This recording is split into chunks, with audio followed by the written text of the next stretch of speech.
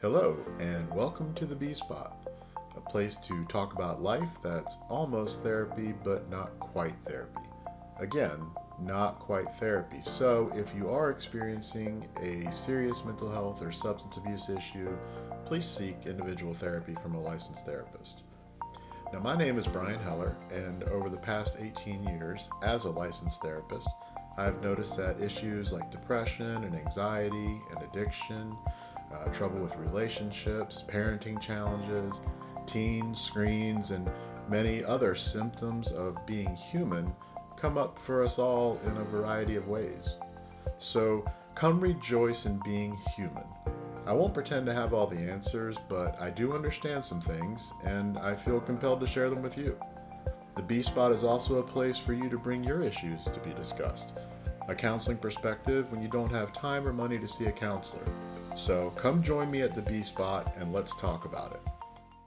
Hello, and welcome back to the B Spot, the place that's almost therapy but not quite therapy. I'm Brian Heller, and I'm your host. And today we are talking about Human Truth Bomb number 3, which is that awareness creates energy, and you can either use it for action or suffer. And this is a great topic because it really speaks to the magical beings that we are. And if you don't believe that we're magical beings, then I don't think you've thought hard enough about how our brains and bodies operate and how amazing it truly is. Think about your pinky finger on your left hand and wiggle it. And now think about how amazing it is that you can do that. That you can send a signal to a part of your body that then sends a signal back to your brain and you can move. It is amazing. Did you know that your brain produces over 100 different types of neurotransmitters? And they all do different things. They all create different powers, superpowers that we need to survive in this world. And as I was looking at all the different neurotransmitters and their functions, it's just amazing. Everything that we think and feel and do is driven by chemicals that our brains produce. And as you may remember from an earlier episode, our thoughts, which are driven by these neurotransmitters, are very powerful. And our thoughts are so powerful, there's even this thing called the placebo effect. Now, the placebo effect is basically the brain's ability to heal through imagination, through belief. It's been demonstrated through research over and over again that if someone believes that something is going to have a certain effect, then they actually have the power to create that effect. There have been studies where they pretend to go in and do knee surgery on people and tell them that it's going to have a great outcome, and people get the same results from the fake knee surgery as they get from the real knee surgery. It's the reason why pain medications have so much trouble getting on the market, right? Because pain medications can't beat the placebo effect. If you give somebody a sugar pill and you tell them it's going to make them feel better, a certain percentage of people are going to feel better. And that is magic as well. And so, in order for a new medication to come on the market, it has to beat that rate. So, if 30% of the people are feeling better through the placebo effect, then a medication has to beat that in order to be considered a good medication. There was a study where they used virtual reality and compared that versus opiates for victims of serious burns. And with the virtual reality, they had people immersed in this ice world where they're this cold world and everything feels good and cold, and they got just as much pain relief from the virtual reality as they did from opiates. So the power of the brain is something that could easily take over a whole podcast, a whole series, because it's just a remarkable thing. But this is not the place for that. I'd love to go into all the different neurotransmitters and what they do, and I'm not going to do that here. Maybe in a later episode, we'll really dive into that. But for now, let's just leave it at this. We are magic. We are a collection of cells, which, by the way, for the most part, are replacing themselves every 7 to 10 years. So every 7 to 10 years, we're basically new people at a cellular level. And we aren't even solid. Like we get to experience the world as if we are solid, but we all learned in school that we're just a collection of atoms that are pressed together really closely. Now that we agree that we are magic, the question becomes, what do we do with the magic? So, what do we do when our brains produce these neurotransmitters and energize us to do the things that we are capable of doing? How do we make those choices? And what happens if we make the wrong choice? And how do we know we're making the wrong choice? One of the most common ways that we recognize that we're making a wrong choice is through something called cognitive dissonance. And cognitive dissonance happens when we have two competing ideas in our head, such as, I need to eat healthier, but I want to eat this cheeseburger, right? And so the more we think about that, the more awareness we have of the change that needs to take place, the more energy that is created to help us make that change. And if we don't make that change, we argue with ourselves. We get frustrated with ourselves. And that cognitive dissonance is often the thing that leads a person to change because the competing ideas are just too much. They recognize that it's the right thing to do, it's what they really want to do. And they finally make that decision. The cognitive dissonance goes away and they move forward peacefully. And they are working to make their actual self line up with their ideal self, which is one measure of self-esteem, is how close those two things are, those two parts of ourselves. How close are our ideal version of ourselves and our actual version of ourselves? The greater the distance, the worse we feel about ourselves. So when we recognize that there is a distance, we have a choice to make there too. Do I need to lower my ideal self to better match my actual self, or do I need to raise up my actual self in order to get closer to my realistic version of an ideal self? It's a process of really getting honest with yourself. And the problem with honesty is that once you are aware, it's very hard to lose that awareness and be able to go back to not doing what's best for you and to have a peaceful mind in that process. When we talk about that awareness creating energy, it's, use it for action or suffer. So, how do we use it for action?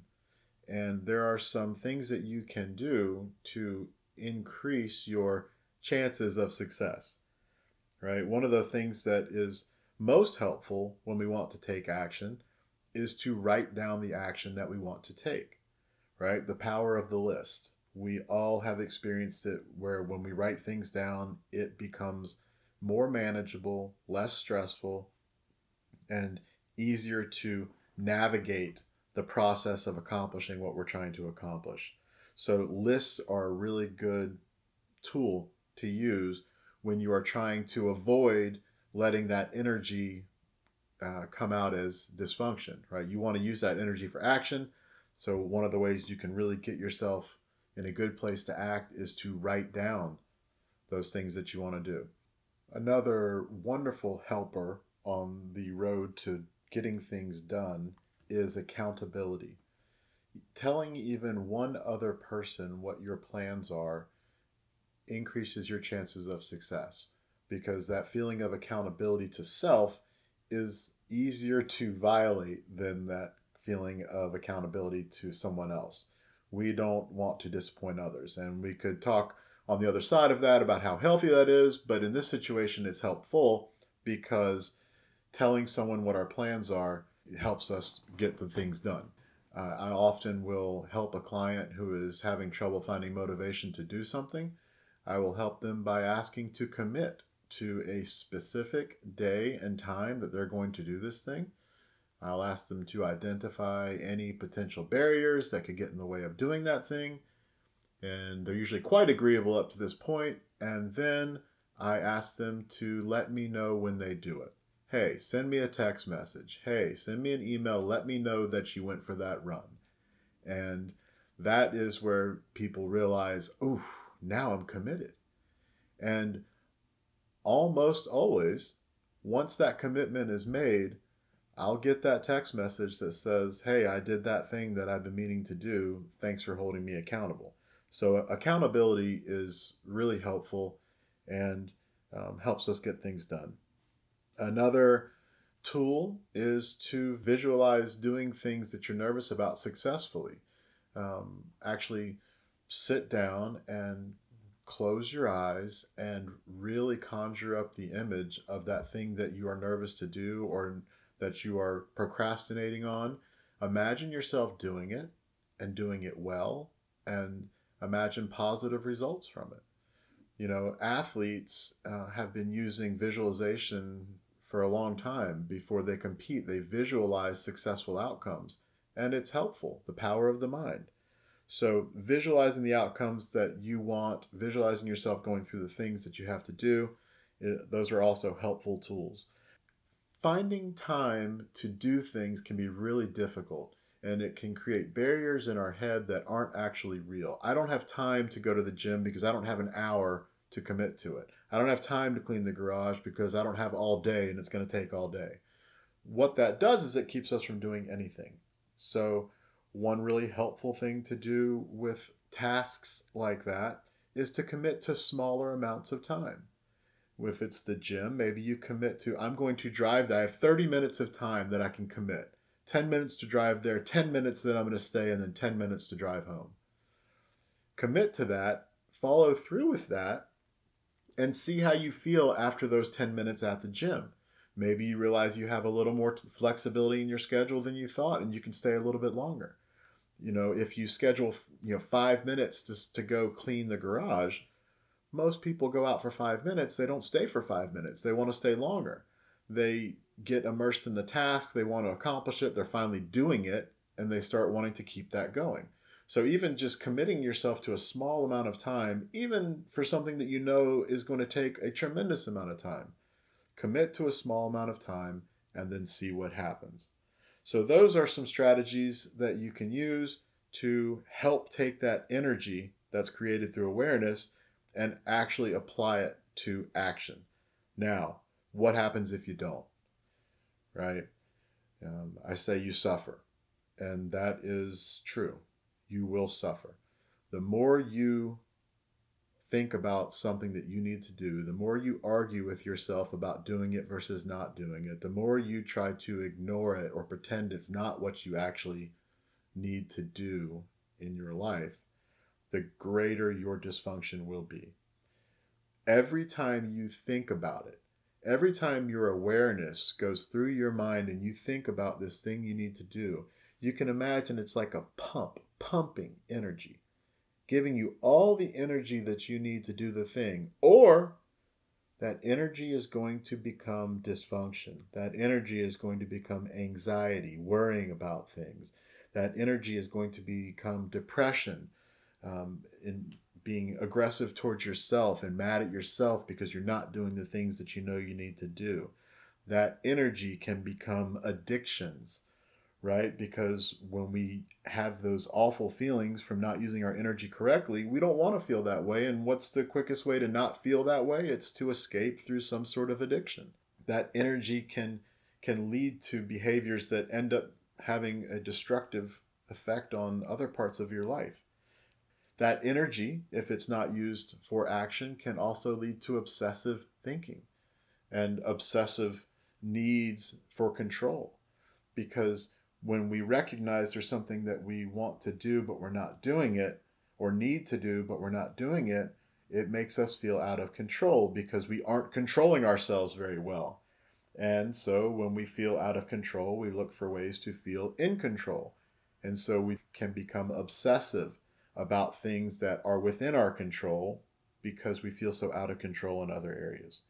So the consequences to allowing that energy to pass away from action and move down to dysfunction, the consequences are significant.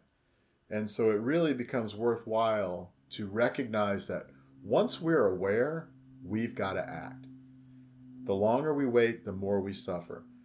So there are some little things, little cognitive shifts that can help once we are at that place. And one of the big ones is just this idea of things can be thought of as obligations or opportunities. And when we make that distinction, it greatly influences how we experience that thing.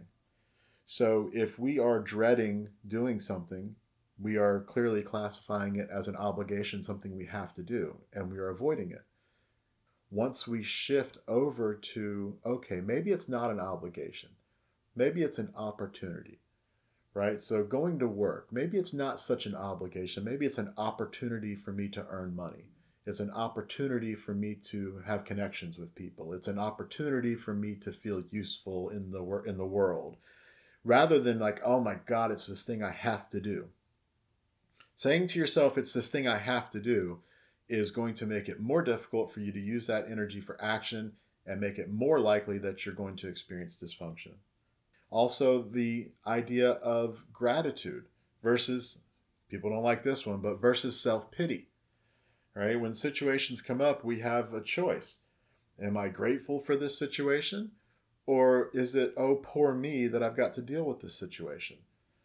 Again, not the voice of any higher power telling you ultimate truth. It is up to you how you classify anything that you are going through.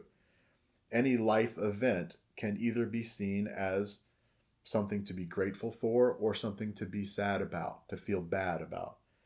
As often as possible, finding a way to find gratitude, even in difficult situations. Oh my God, my job sucks. Switching that over to, wow, I'm really glad that I have a job, even if it's one that I don't like. There are a lot of people right now who don't have any income, and I'm grateful that I have this job. Oh my God, my car I need to get fixed again. Oh, this is the worst. Well, I'm grateful that I have a car. I'm grateful that when it breaks, I can find a way to afford to get it fixed. There are lots of people that don't have cars and don't have this problem. And I'm grateful that I'm not one of those people because I need my car. And I'm grateful that I have it. We find that there are very few situations that we can't make that cognitive shift if we choose to, whether it's the shift between opportunity and obligation or the shift between self pity and gratitude. The more time we spend on the positive side of those shifts, the better we're going to feel and the more likely we're going to be to accomplish the things that we want to accomplish. Another cognitive shift that is really helpful with motivation and using energy to get things done is a shift towards mindfulness. And mindfulness is a word that gets thrown around a lot and defined differently by a lot of different people. When I say mindfulness, what I mean is learning to become present focused, living by the now mentality rather than what if and what was, right? When we spend our time thinking in the future, we often experience anxiety because we are delving into the unknown. When we spend our time thinking about the past, we are often filled with regret or sadness or anger over decisions that we no longer have any control over. But when we are focused on the present, what is right here, right now, that is most often a place of peace. I love to tell people, if you're present focused and you feel anxious, you better run, because I'm assuming there must be a real present danger that is threatening you if you are in the present moment and you are feeling anxious. Most often, the present moment is not filled with anxiety. Most often, our anxiety comes when we imagine things after now. So, when we think about that energy, using that energy for action, we want to think about, what can I do right now? As soon as that awareness comes up and it's like, oh, okay, I want to be healthier. Okay, can I go put on some shoes right now and go for a walk? Is it a meal time? Can I go and make a healthy meal and do that thing right now? But what if I want to have cake later? No, it doesn't matter what's going to happen after right now. Right now, focus on making the right decision, the best decision for yourself. And if you can continue to focus on right nows and string those right nows together, making good decisions, you end up with a pretty good outcome. and you end up with that outcome without experiencing all the anxiety and depression that comes when we are not present focused. There are all sorts of fun activities that you can do to hone your mindfulness skills, and we can talk some more about that in future episodes. For now, you can Google mindfulness exercises, and just know that spending small bits of time can have a big impact. Like 3 to 5 minutes a day ends up impacting our resilience to stress up to 8 hours later. So this is real medicine that you can give yourself anytime without any negative side effects. As we wrap up our discussion of Human Truth Bomb number 3, the idea that awareness creates energy and that energy can either be used for action or it will create suffering. Um, I hope you'll take away from this conversation the knowledge that you are a magical creature. We all are magical creatures. There are magical processes happening within us all the time that are designed to help us thrive. So, when that magical process of awareness happens for you and you feel the energy that has been generated by that awareness, take action, do the thing, set small, achievable goals, and do the thing. Remember that if you have issues or concerns that you would like to have discussed on the show, you can email me at bhellercounseling@gmail.com, and I'll be glad to take a look at it and see if it's something that would fit well within this show format, or advise you otherwise if it requires a different level of attention. I hope you will join me next week at the B Spot when I will discuss ego, that awful 3-letter word that has the power to really take away from your joy and happiness in your life and cause you to make bad decisions. So we'll talk about that. We'll talk about ways to combat it. And until our next session, be well.